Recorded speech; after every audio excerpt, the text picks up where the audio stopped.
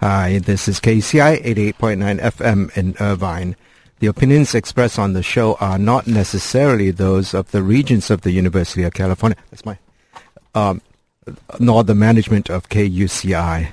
This is Dan Zhang with Subversity.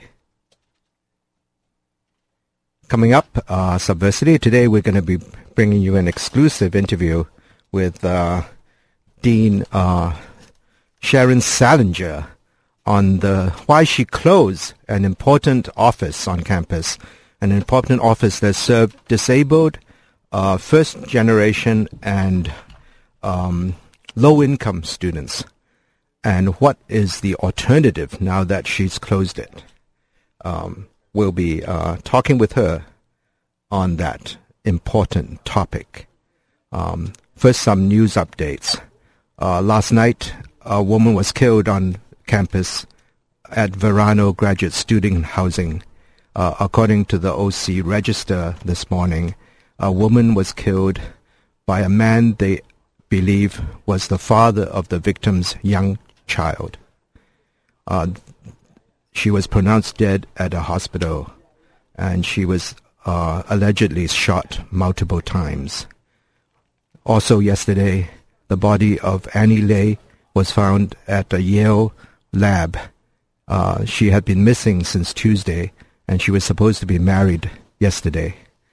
So these tragic events remind us of the need to be safe, watch your surroundings, and be careful on campus. We go now to our interview with our guest from the undergraduate education division, and we'll be bringing you that interview shortly. That's going to be this exclusive interview, and I thank the students for writing in with questions to ask our dean for her views on this, and we will be airing this interview shortly with Dean Sharon Salinger.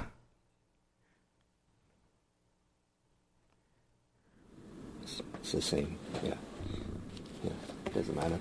Okay.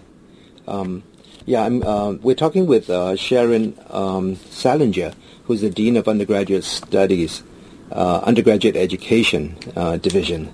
And welcome to the show. Thank you very much. Thanks for having me. Yeah, I'm glad you came over because I know that a lot of students were very concerned about the closure of SAS, the Student Advanced Services. Academic Services. And in retrospect, do you think there was another way to handle this? No. Let's back up just a second. Yeah. A lot of students have been upset. A lot of students would have been upset no matter what I had done in order to meet the budget problems within the division. So, say differently, doing something with a program, closing a program, or stopping services to students would have understandably upset students, no matter what we had done.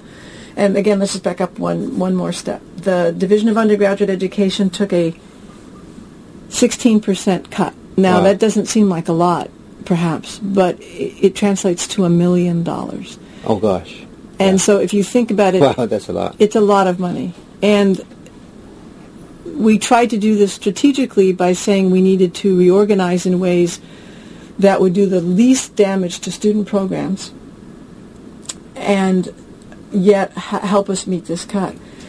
And I also want to say that this is a horrible time. I don't think I've ever lost sleep over a job before, except laying people off is just... Oh, it's horrible. It's horrible. Yeah. It's just horrible.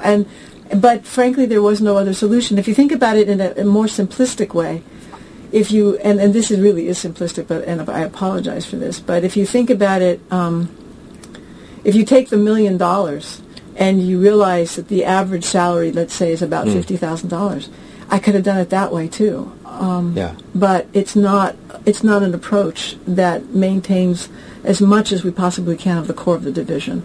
And so what we did was we looked around and we said, how could we restructure the Division of Undergraduate Education to continue to offer these quality programs for the eligible students through the TRIO grant? Yeah.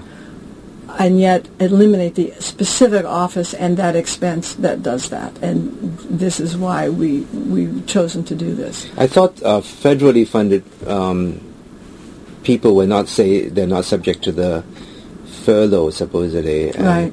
But that doesn't mean they could not be subject to this cutback then. Exactly. The unit exists within the University of California, Irvine.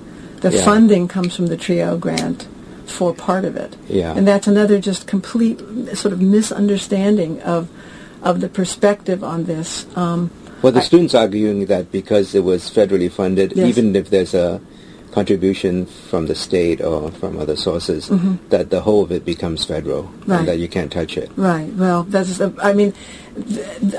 students' passion for this is totally admirable and understandable, and I listened to your program that interviewed them, and I have been struck by their commitment and their being able to point to the various things within the program that has so helped them, which we will not stop. But let me just go back a little bit to funding. The federal grant funds a significant proportion of the programs offered, but it's actually 42% of the actual operation. It's like funded by TRIO. 300,000 over the last 6 years or something. Yeah, exactly. Something but if you look at the total cost to the campus and to the programs, it's a proportion. It's not we're required to contribute to a certain amount. We actually contribute a little bit more than the national mandate on these. And what's happening this year, I did bring the numbers because I can't remember numbers. We submitted to the Department of Education, the timing may be wrong, but it's probably 5 or 6 weeks ago, the proposal on how our restructuring would look. And it's on the basis of that proposal that they not only renewed our grant for next year, but we have an increased amount that they've been giving us over last year. And the increase is for student support. In other words, for direct student aid who are involved in these programs. That's where the new money is. It's like financial aid? Exactly right. And again, it's a balance. The federal government, Department of Education, puts in a certain amount, and our financial aid office has to match it in a certain proportion. So we're doing that. So you're saying the grant got renewed? It got renewed based on this proposal that we submitted to them about 6 weeks ago. How much more money did they give you over last year? Good question. Originally it was $390. And it's gone up to $410,000 for the year. $410,000. Yes, sorry. Oh, wow. And does that mean that you don't have to? I mean, how would you offer the same services without the same people? I mean, that's a very good question. And I'm not going to claim they aren't going to be different. Yeah. But they will be of high quality still. Different meaning different people will be involved in providing the services. And I know the students are very frustrated because we haven't been able to say exactly what and who and how, but we just got the grant renewal last Thursday. Oh, wow. And although we have this all in place, so the restructuring we think will look like, and I don't want to be held too accountable here. I'm going to do the best I can to show. Yeah, sure. We have 2 advisors who will be dedicated to this program, and the advisors' time has been freed up because of an arrangement we've had to have with our admissions office. In other words, there's been a lot of restructuring going on. Part of what our office has done is sent advisors to our community colleges, and this is going to seem a little bit non sequitur, but you'll understand where I'm going, I think.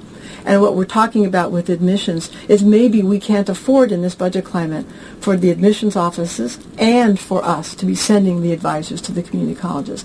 And if that's the case, then we will have time for our advisors, both of whom, incidentally, the ones that we are considering do this, come under the guidelines of the federal TRIO. They themselves were first-generation low-income students when they went to college. What does TRIO stand for?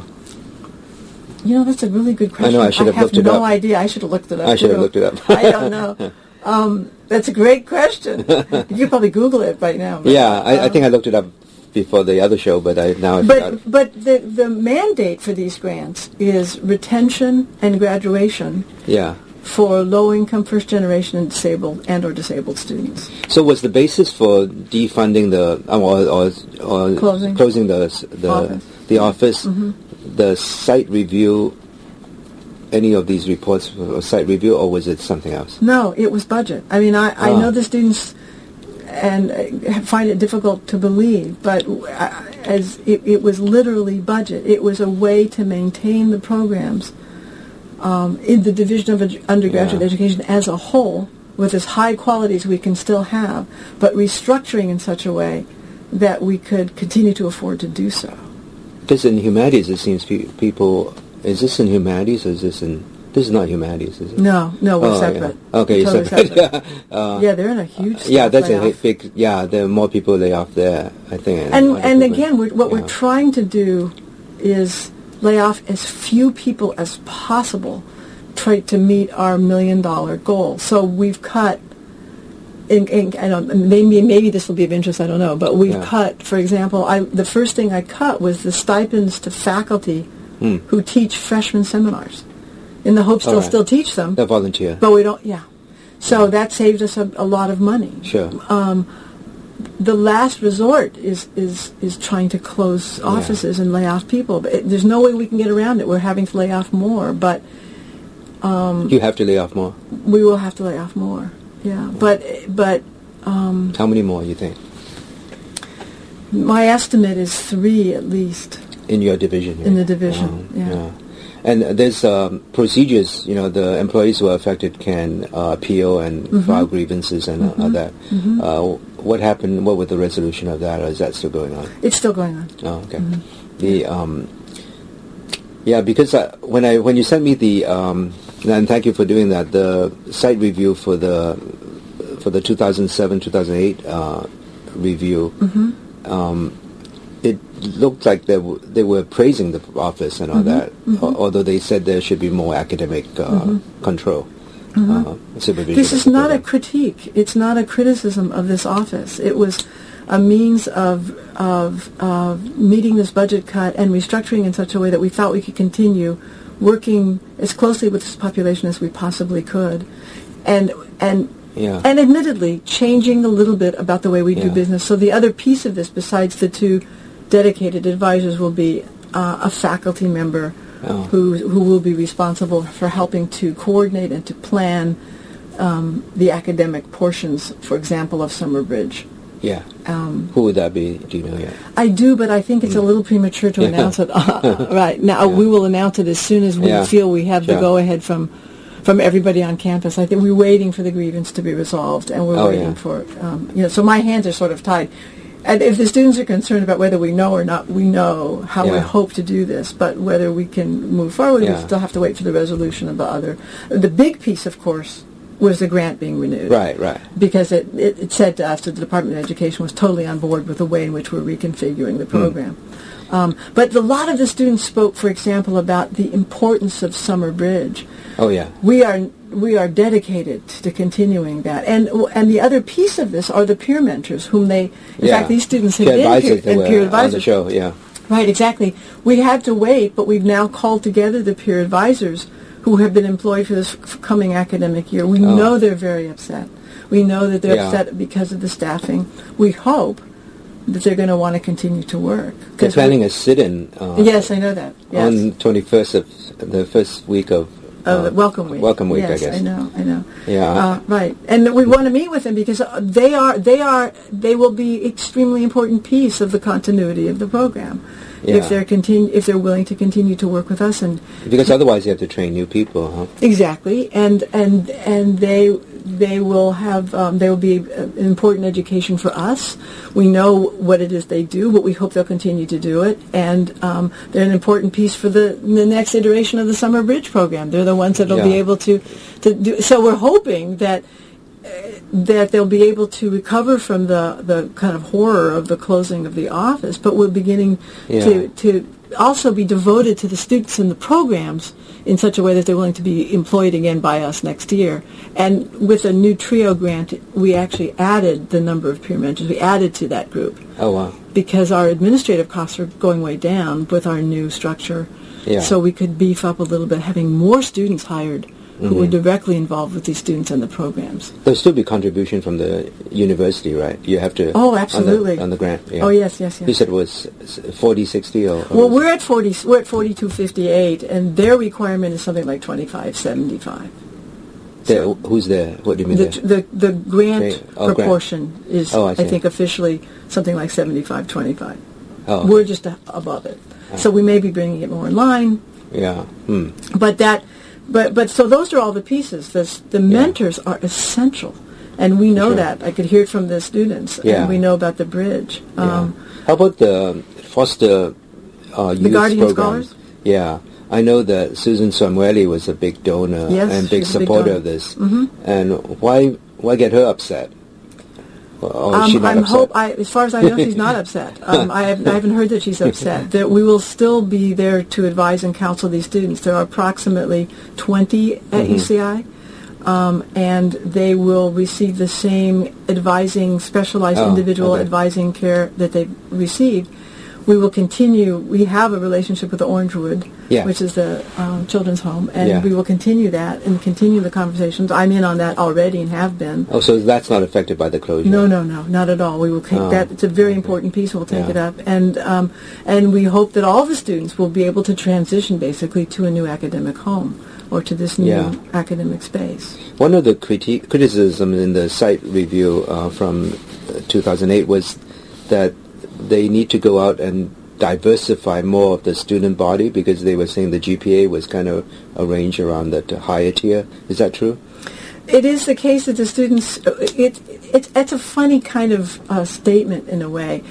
The way it works, and my numbers may be a little bit off, I think there are approximately 1,200 students who come into our entering class who are eligible by these criteria set up by TRIO. And you get about 500 of them? And 500 of them. The grant says we must serve 550. Oh, I see. So that's the grant that was written by the UCI. That's the number that they selected to do. Now, the fact that the students who sign up, that 550, they may just be better, more highly motivated anyway. Oh, I see. Right. So it's an interesting problem. So that means so that they graduate better and they're retained more. Are they already that much more effective? So the pool is bigger. The pool is bigger, and it is something that we do want to look at. I mean, we had suggested that with that information, we should maybe be targeting the students we think could use the services more, who might benefit even more from the services because of their GPA, SAT scores. Right now, do they target? They do target high school students, incoming students, right?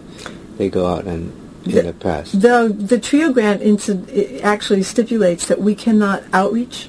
Oh. We could only work with the students who say they're coming.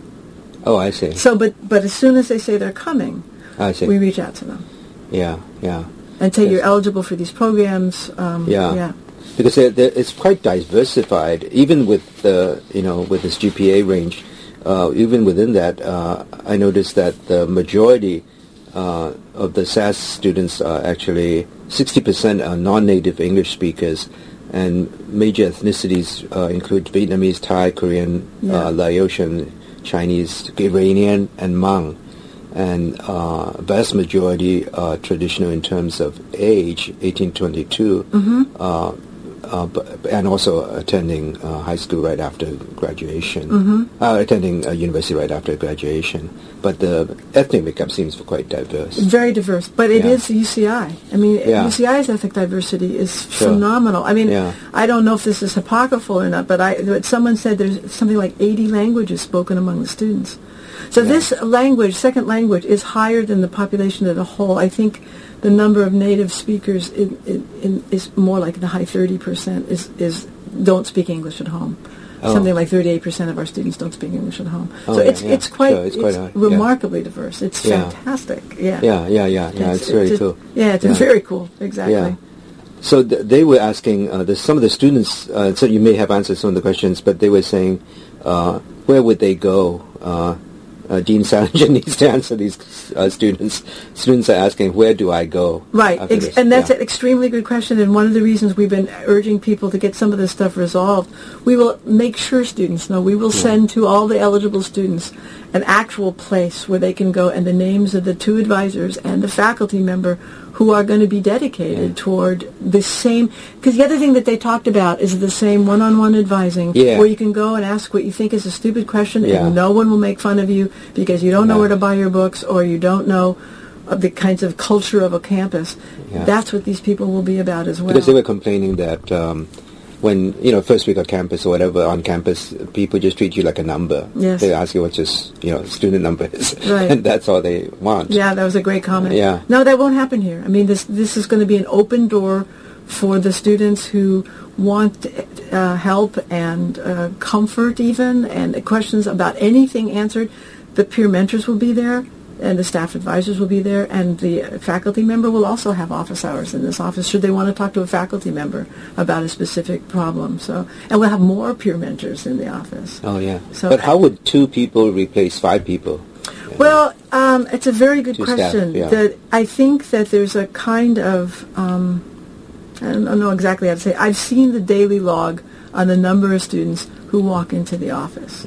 And at its height, it may have been 20 to 30 students a day at its height. Yeah. And mostly it was 3 or 4. And sometimes those were the same 3 or 4 over the week. Sure. So our hope is that with the 2 staff advisors and a significant, at least 3, if not 4, peer mentors there all the time, we actually have more humans there willing to talk to students and meet with them. And if a peer mentor won't serve the purpose, a staff advisor will, and vice versa.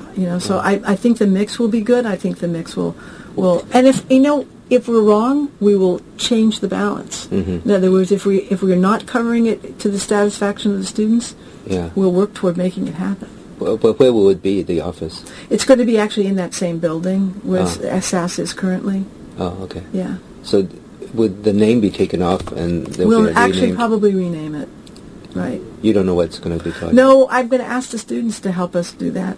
I think they're going to be very useful, and maybe the peer mentors also in helping us find a good, warm, encouraging name that will be motivating and exciting and interesting for them.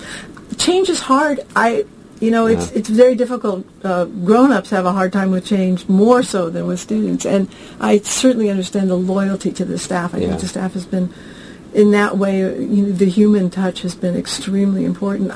We're not trying to undo that. Yeah, and I know the director was there since, was it 81? Yeah, I think so. Yeah. And so, that's a long tenure. Right. I mean, the optimistic view is we could say having programs run the same way for a long time, maybe it's healthy to have a change, but that's not why we've done this. We haven't in any way. So it's purely the budget. It's purely the budget and trying to put a spin on it that's a little optimistic as opposed to pessimistic. So I can say it's the budget that's caused us to do it, but let's try to make the best of it and sort of make sure that we put into place programs where in 5 years you can have students who've come out of this and they'll have the same enthusiasm and the same nurturing. So. Yeah. Yes, so do I. Yeah, so do definitely. The grant was renewed for how many more years? It's only a 1-year renewal. Oh. Because and I could be wrong about this, but my understanding is with the new presidential administration, grants that were up for longer renewal were postponed and for just the 1 year. We will have to go forward with a new grant proposal this year. Oh, wow. So who would write the grants then? If that office isn't there, then who this will be a combination of the faculty director, me, and other folks in the dean's office. The budget stuff is already has been handled by the dean's office already, so she will be in a critical part in putting this together. So it'll be a team. We'll be the team that will put it together. And there's some guarantee of money coming in from the university side there? Well, the money that comes in from the university side is from the Division of Undergraduate Education, and that's the way in which we desperately want to continue funding this. Absolutely. Yeah. When did you become dean? This is the end of my 4th year. Given all this happening, would you rather be teaching? Yes. That's an easy answer. I mean, no administrator signs on to cut. to lay off. It's just not. I mean, I never thought we'd have to do this. Yeah. I know here in the library, I'm a bibliographer. I select books, but this year it looks like I'm, not buying. Right. Like it's cutting back. So that's no fun at all. Right. It's no fun. And it does make you lose sleep. I mean, when I walked in the door or ran in the door, it was all about creating programs and enhancing programs for students. It wasn't about laying people off. And I mean, it wasn't in my consciousness at all.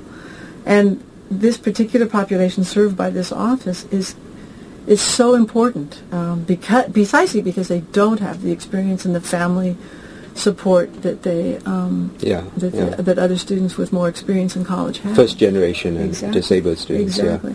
Yeah. And did you get any pressure from above to do this? This particular move? Yeah. No, not at all. The pressure from above was the size of the cut, which I have to say was quite a bit larger than the schools got proportionally. Yeah. Because they're desperately trying to save the academic core. That's their mandate. That's their so what they consider to be slightly non-academics. That's why our cut was slightly higher. But no, we were sort of given license to approach it in the way we thought most equitable and reasonable. And, they're along with us. This wasn't done without enormous consultation and all along the line. Because I know some students have written to President Yudof, and they have said, it's a local decision, so talk to... He wrote back and said, and he said times are tough. And it's right. I mean, it sounds tongue-in-cheek, but it's very serious. And one of the comments from your students that I thought it was rather endearing, actually, was that they objected by cutting and pasting the emails back to them. But on the other hand, I thought, would they want me all to give them different information back? There was this is all I could say to them. What was interesting, and I guess a little disheartening to me, is that every single one of those emails back to the students, I invited them to come and talk to me. And not a single one of them took me up on it. Well, some of them, I know one of them is in London, I think. She's an alum.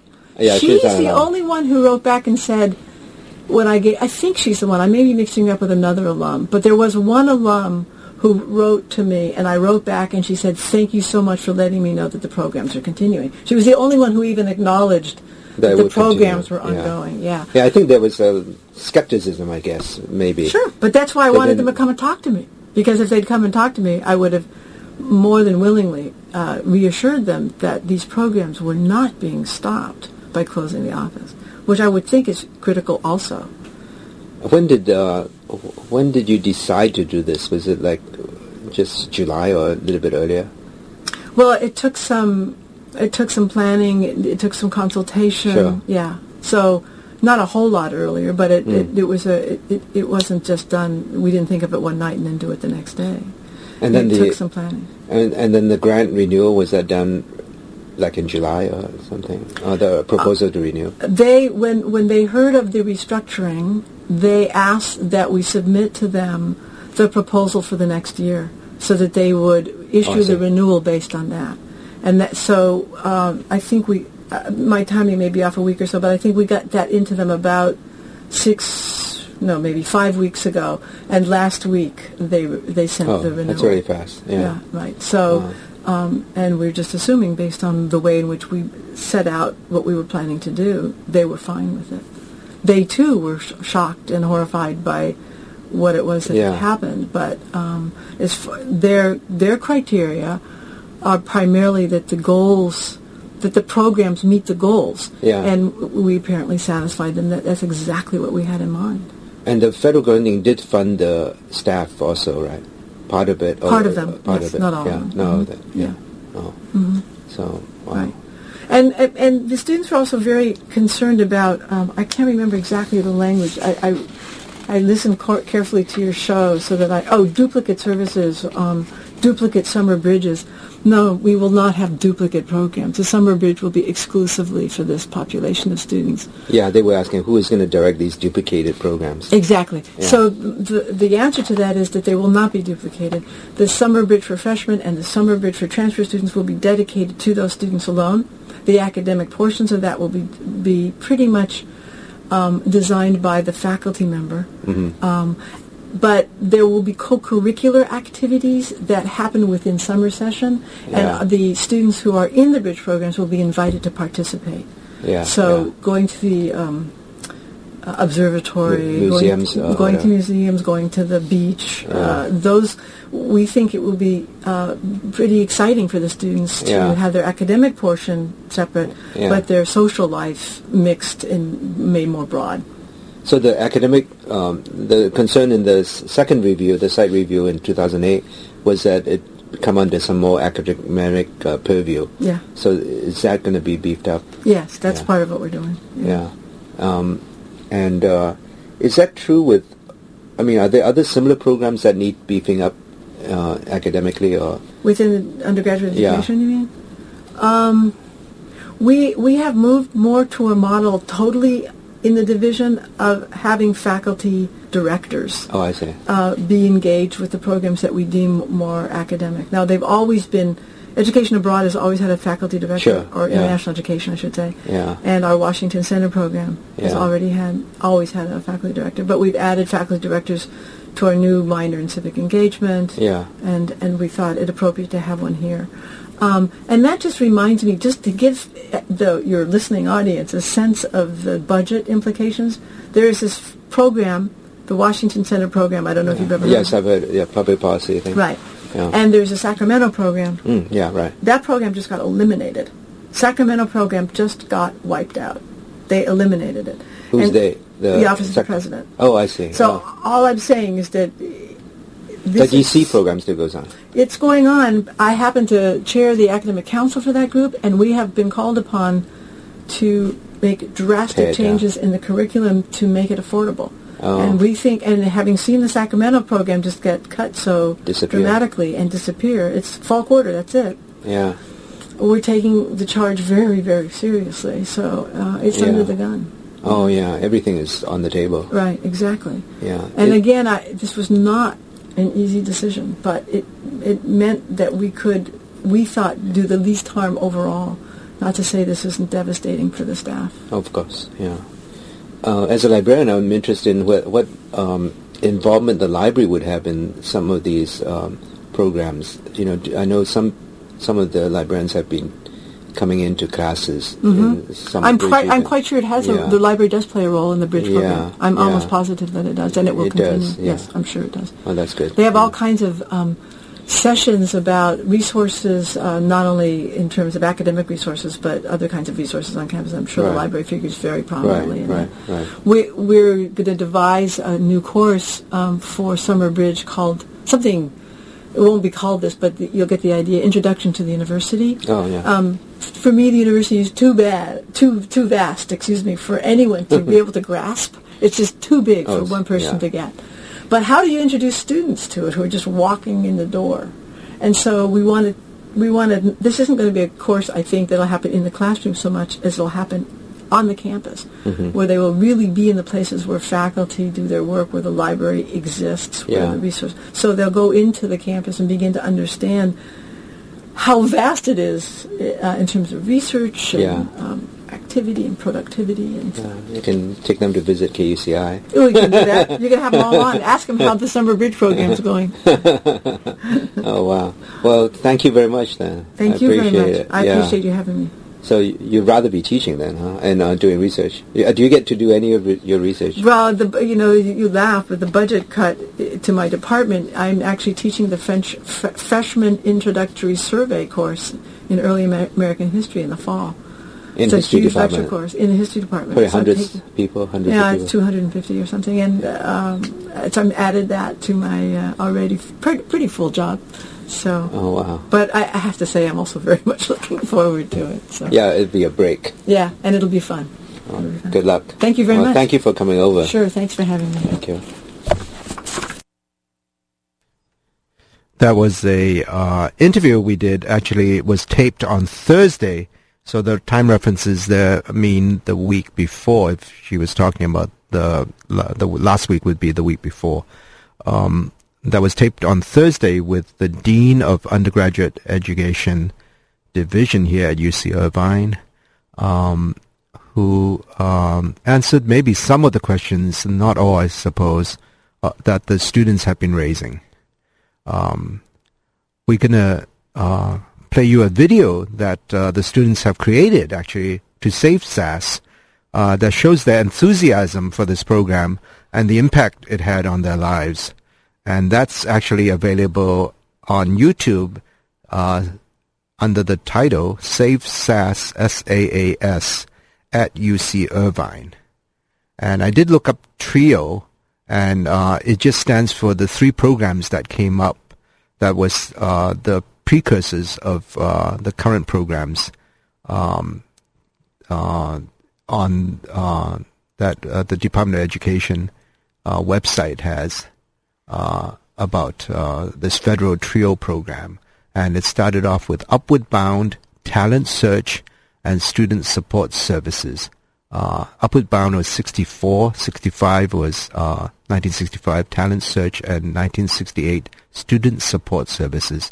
And by the late 1960s, the term TRIO was coined to describe these 3 federal programs. That's from the website for the Office of Post-Secondary Education. So now let's go to the students' video of the Saving SAS project that they have created in just a few days, I think. Amazing video, and take a listen. You're listening to Subversity here on KUCI 88.9 FM in Irvine. The opinions expressed on the show are not necessarily those of the Regents of the University of California, nor the management of KUCI.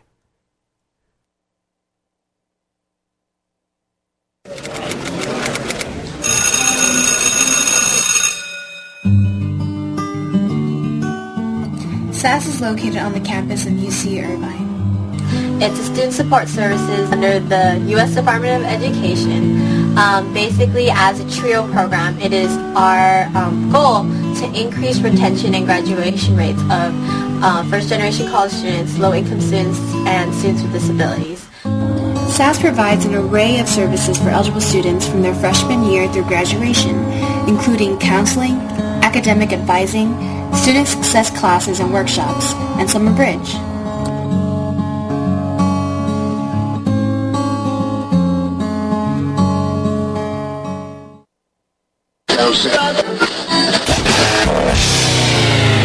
Today we're going to talk about a hot issue on campus, the threatened closure of SAS, SAAS, important undergraduate education program on campus. So on July 30th, 2009, Dean Salinger from the Division of Undergraduate Education came to inform the offices that the services were to be terminated. So basically, our office was being completely shut down. Underrepresented students are suffering a lot. The state is making the university suffer even more. Like an $800 million cut to the university trickles down like this, and it hits the people who need the money most. And so it's just a mess. It's a hot mess. It's a hot mess. What's going on right now?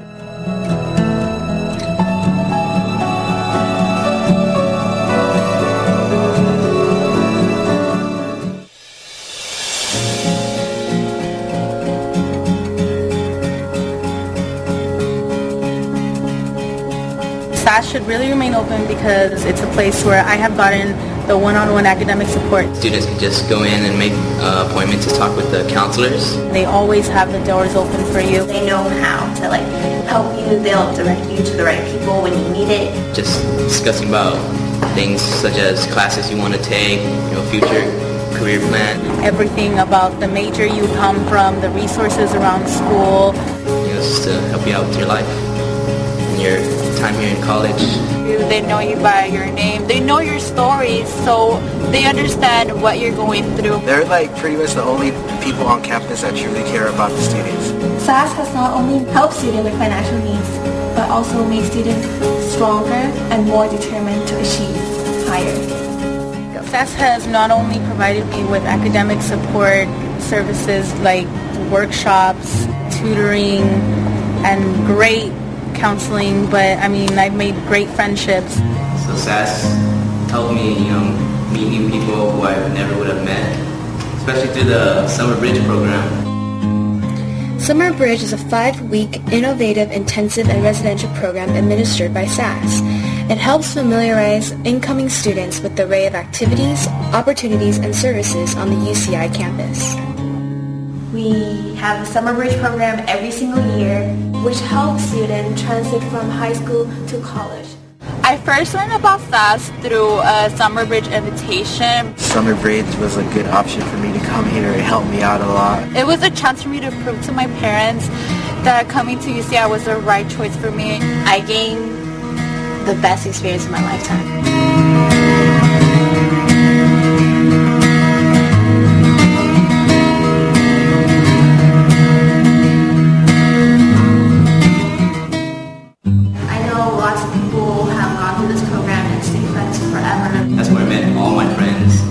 Still great friends with till today.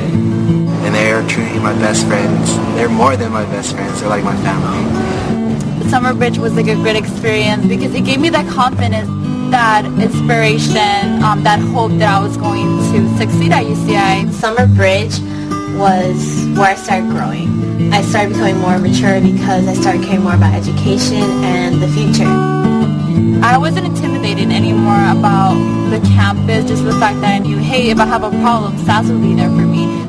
SAS really helped me out with the transition and everything because I didn't know who to talk to. I didn't know where anything was. Like, you can see the success in our students. A lot of them have gone to Harvard, Yale, become doctors, lawyers, getting masters in anything possible. They're all over the world. We are successful, and we've been successful for the past 30 years. It makes no sense whatsoever to shut down the best thing on campus. So it really hurts to know that all these kids with such great potentials, with all these dreams just as freshmen, they won't be able to come here for help anymore.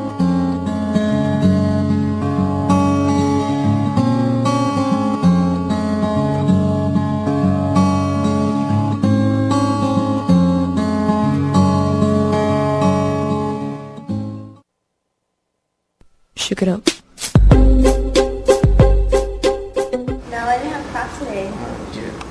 Oh, hey, we didn't see you there. Hi, I'm Eileen Wang. My name is Lu Vu. My name is Tatiana Diaz. Leandra Ordorica. Sawadika. My name is Dean Majaras. I'm Carrie Day. Hey, I'm Anthony. Debbie Lee. Hey, my name is Doug Garcia. I'm a low-income first-generation college student. Hey, I'm a first-generation low-income student. And I'm also a low-income first-generation student. And I am also a low-income student. I am SAS. Yo soy SAS. ฉันเป็น SAS 我是 SAS I'm a SAS I am SAS Tôi là SAS Nó hãy SAS I am SAS We are SAS SAS is awesome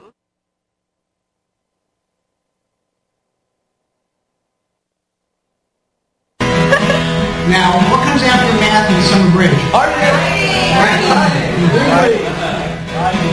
She's right over there.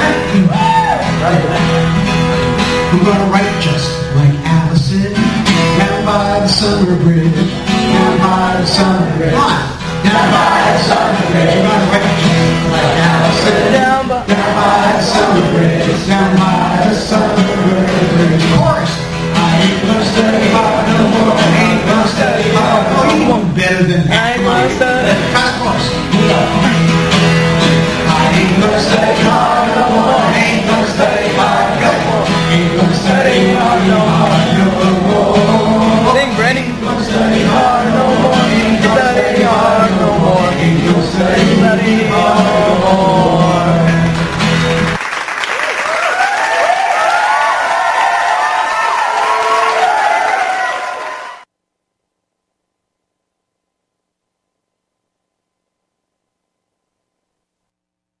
So that was the what turns out to be an epitaph for SAS. Farewell, SAS. You're listening to Subversity here on KUCI 88.9 FM in Irvine. The opinions expressed on the show are not necessarily those of the Regents of the University of California, nor the management of KUCI. The librarians have reached a tentative agreement with the university on the furlough plan, and ratification will be taking place at the UCs. And coming up on the first day of classes, the faculty have asked for a day of teach-in, some faculty, instead of teaching, but teach-ins. And the union that represents technical workers on campuses in the UC system have called for a one-day strike on that day, September 24th. The regents are also voting on a projected 30% raise in student fees for the upcoming year, bringing in-state tuition to over $10,000. It's the steepest increase in the history of the UC system.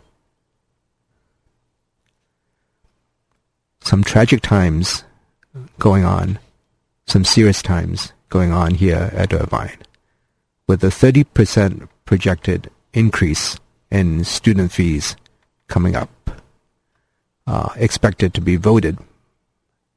approved by the regents in their next meeting upcoming.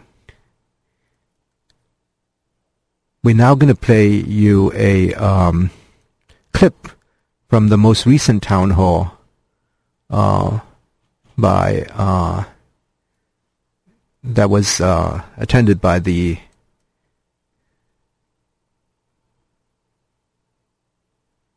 that was hosted by the university chancellor, Drake, and we'll be getting to that momentarily.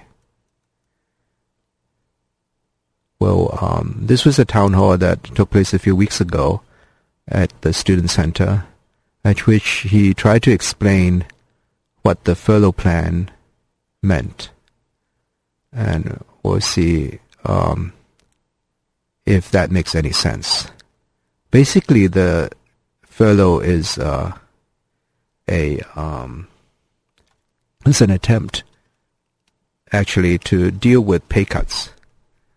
So various levels of the university employees system employment pool are being cut in pay. And so we'll be seeing what that is about. Start by asking how many we had the town hall a couple of weeks ago, just after the Regents meeting. How many of you attended that particular session? And then just so I know it's the opposite, how many did not attend that? This is the first. Okay. So I want to kind of get a balance in the group. So I'll repeat a few things that I said last time, since a substantial fraction of us weren't here. You weren't here last time. Just to kind of start with the basic ground rules and what we'll do today. I will talk for a few minutes, and then we'll have time for questions, and we'll ask that the questions be questions. And you know what I mean by that, and then we'll try and be able to respond to those questions so as many points of view our issues get answered or addressed as we can. The basic scenario is, the basic circumstance that we find ourselves in, is that the state, which is a primary funder of several of our most important functions, during the last 6 weeks of the fiscal year 2008-2009, dramatically reduced our funding.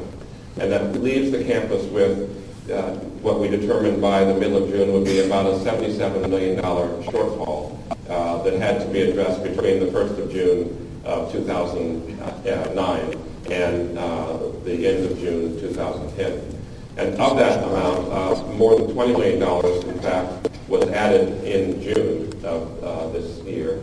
And if you may remember, the amount that was added in June was a mid-year cut for the 2008-2009 year. And so the supposition was that there was a $23 million cut that we learned about the first week in June that had to be taken out of our 2008-2009 budget, i.e. by the end of that month, an impossible circumstance. And so that was put forward into the reductions that we have to shoulder during this current fiscal year. And so that took us from about the $55 million we had looked at to the $77 million that we're dealing with. And that's the reason for all of the things that are moving forward. When you hear the big numbers, looking at the big numbers that have to be cut, let me just put this into categories. There's a big number, about $77 million that we have to cut out of our budget. Is from state reductions and from mandatory increases that we'll have in things like energy costs, etc. The furlough program is a program that will address about a third of that. So just in roundish figures, about $25 million is the salary cut portion. That leaves roughly $50 million that has to be found in other ways. And so the salary reduction / furlough program is a step toward closing the gap. It does not even doesn't come close to halfway. It's millions of dollars short of halfway. So it's just one part of the way that we're addressing these closures. And the furlough plan, just to make sure again that this is clear to everyone, the furlough plan is just a way of dealing with the decrease of money. It's all about money. And what we have is we don't have that money. That money is not here. And so it's the simplest way to have dealt with it, the easiest way to explain, the way we can explain it in 5 seconds is that it's a salary cut. And so at the beginning and the end of the day, it's the same as a salary cut because the reason for doing it was that the money is not there to be paid. The furlough plan was a way of bringing the salary cuts to the circumstances of our actual daily lives and to do it in a way that allowed there to be some benefit to the employees for the salary cut, in that there'd be the opportunity to do things like spend more time with family perhaps, or save some commuting days perhaps, and that's what the furlough part is. But the furlough is really the furlough doesn't, in and of itself, the furlough is not desirable, it doesn't solve any problem, doesn't address any issue. The only thing that addresses an issue is the salary cut. So I just want to make sure when we're talking about that, because we've had lots and lots of discussion about the furlough. And the furlough is a modifier, the furlough is a method. The thing we're talking about is the salary cut. And at the end of the day, we don't have that money because it just simply has not arrived from the state, it will not arrive. So just remember that piece of it. In thinking about our lives, the outcome of this, the outcome of having the state reduce our funding, with our student body staying the same roughly, I can describe that in a little more detail, is that we're being we're being put in the position of doing more work with fewer people for less money. So the outcome at the end of the day is that you're going to be asked to do more work with less support for less money. Period. And that's what it is, because there's less money. We could do less work and say, great, let's do less work for less money. The cost of less work is the quality of the institution. And the determination, the goal, my position, my interest is that we continue to improve as an institution, actually, that we get better and better, that what we do is in fact particularly valuable.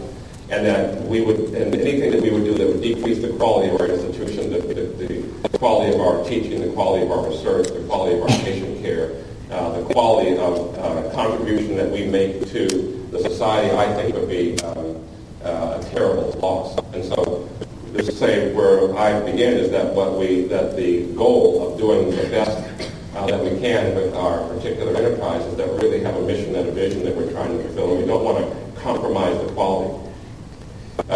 When we have less money, then the charge really is to do better with less money.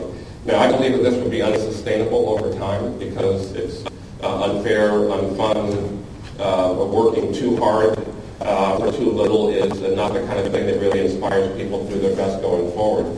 But my approach will always be for us to do the best we can while we can and to fix the larger set of circumstances so that we are then supported appropriately as we go forward, rather than saying, let's decrease the quality of the University of California, Irvine, make it not as good an institution because we don't have as much money. So I would just say that all of my thinking, and I can hear back from you on this, but my thinking really is to say how well can we do to maintain the quality of our program, the quality of our teaching, the quality of our patient care, the quality of our research during this period when we're working to right-size and repair the funding sources that we have to bring our budget to where it will be. So that's a big effort for us. The other thing I'd say just to the group, and again, where my thinking would be is we have been a growth campus all of these years. And as some of you have heard me say, I had a chance to talk before the Regents in February of this year, and to kind of talk about the things that have happened here over roughly the last 3.5 years. What things were we doing now that we weren't doing 3.5 years ago, 4 years ago? What things had we done in that period of time? How were we preparing for the future? Where we were headed? The title of the talk was where we are, where we're going, and how we're going to get there. It was a summary of our strategic plan. And I'll say that at the end of the talk, nicely, not to be in any way congratulatory, but Regents said things like, this is why I joined the Board of Regents, this is why I wanted to be a part of this university, or I can feel the heart of the institution and see where we're going, this is terrific. And they really were very inspired by where we were going, and how we had a clear plan to get there. I think those things are great. In doing that, we're in a really competitive environment vis-a-vis other universities.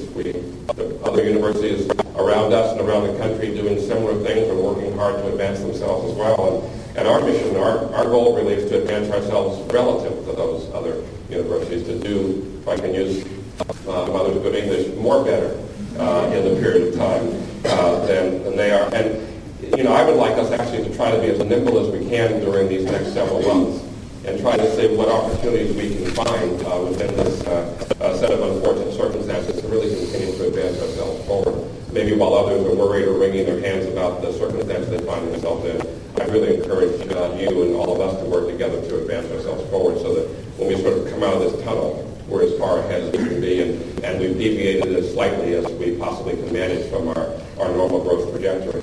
I will say also that there are a series of large efforts looking at the future, things that can be done to make it that we're not so much at the mercy of the states sort of waxing and waning. And I would say just things that you know about and may have heard about, just mention a few of these. But one is that there's a commission looking at the state tax structure now. There's very active discussion about the way the state draws on revenues. The state of California relies very heavily on personal income taxes, and the progressive tax structure in California is weighted extremely heavily toward the highest income individuals, so that about half the revenue comes from a tiny sliver, 1% or so of the wage earners, and comes from both income tax and then capital gains and other kinds of taxes. And so the state feasts on those when the economy is doing well, but then it finds itself in famine when those high wage earners find that their wages are lower, like this year when they have a lot of losses to offset gains,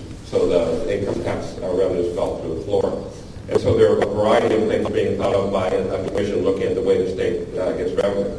Another movement that's being discussed is the way the state, as you know, is one of only 3 in the country that has a supermajority taxing structure in the state legislature, so that revenue decisions there are... Were you shaking a head no? Or did I get that? I said 3. Am I right about that? Somebody know if I'm correct about 3. I don't want to... Okay, nobody knows. So about 3 or something like that. I'm sorry, only a few or a handful. But I believe it's a very, very small number of states have the supermajority requirement. It's why the legislature finds itself in gridlock. And so that's something that's being discussed. And then there's another issue that is a bill that was proposed that's called the oil and gas severance tax. This is just something that's being discussed. And there's an oil and gas severance tax that is charged by every state except California. So examples were given, but Texas charges this tax, Alaska charges this tax. And at a lower tax that's lower than that Texas and Alaska charge for their oil and gas severance tax, California would generate about $1 billion a year. And there's a bill in the Assembly that would, in fact, have California use the same tax that the other 49 states use, and to direct that money toward higher education. So that was Michael Drake, Chancellor of UC Irvine, at a recent town hall meeting on the UCI campus, giving a pep talk about working harder with less pay. In these dire times, we rest in peace. We say rest in peace. The unidentified 30-year-old woman who died last night in Verano, graduate housing parking lot, and Annie Lay, the graduate student in pharmacology at Yale University, whose body was discovered yesterday. This is Dan Tsang, signing off for Subversity. The opinions expressed on the show are not necessarily those of the Regents of the University of California, nor the management of KUCI. And we also say, farewell, SAS.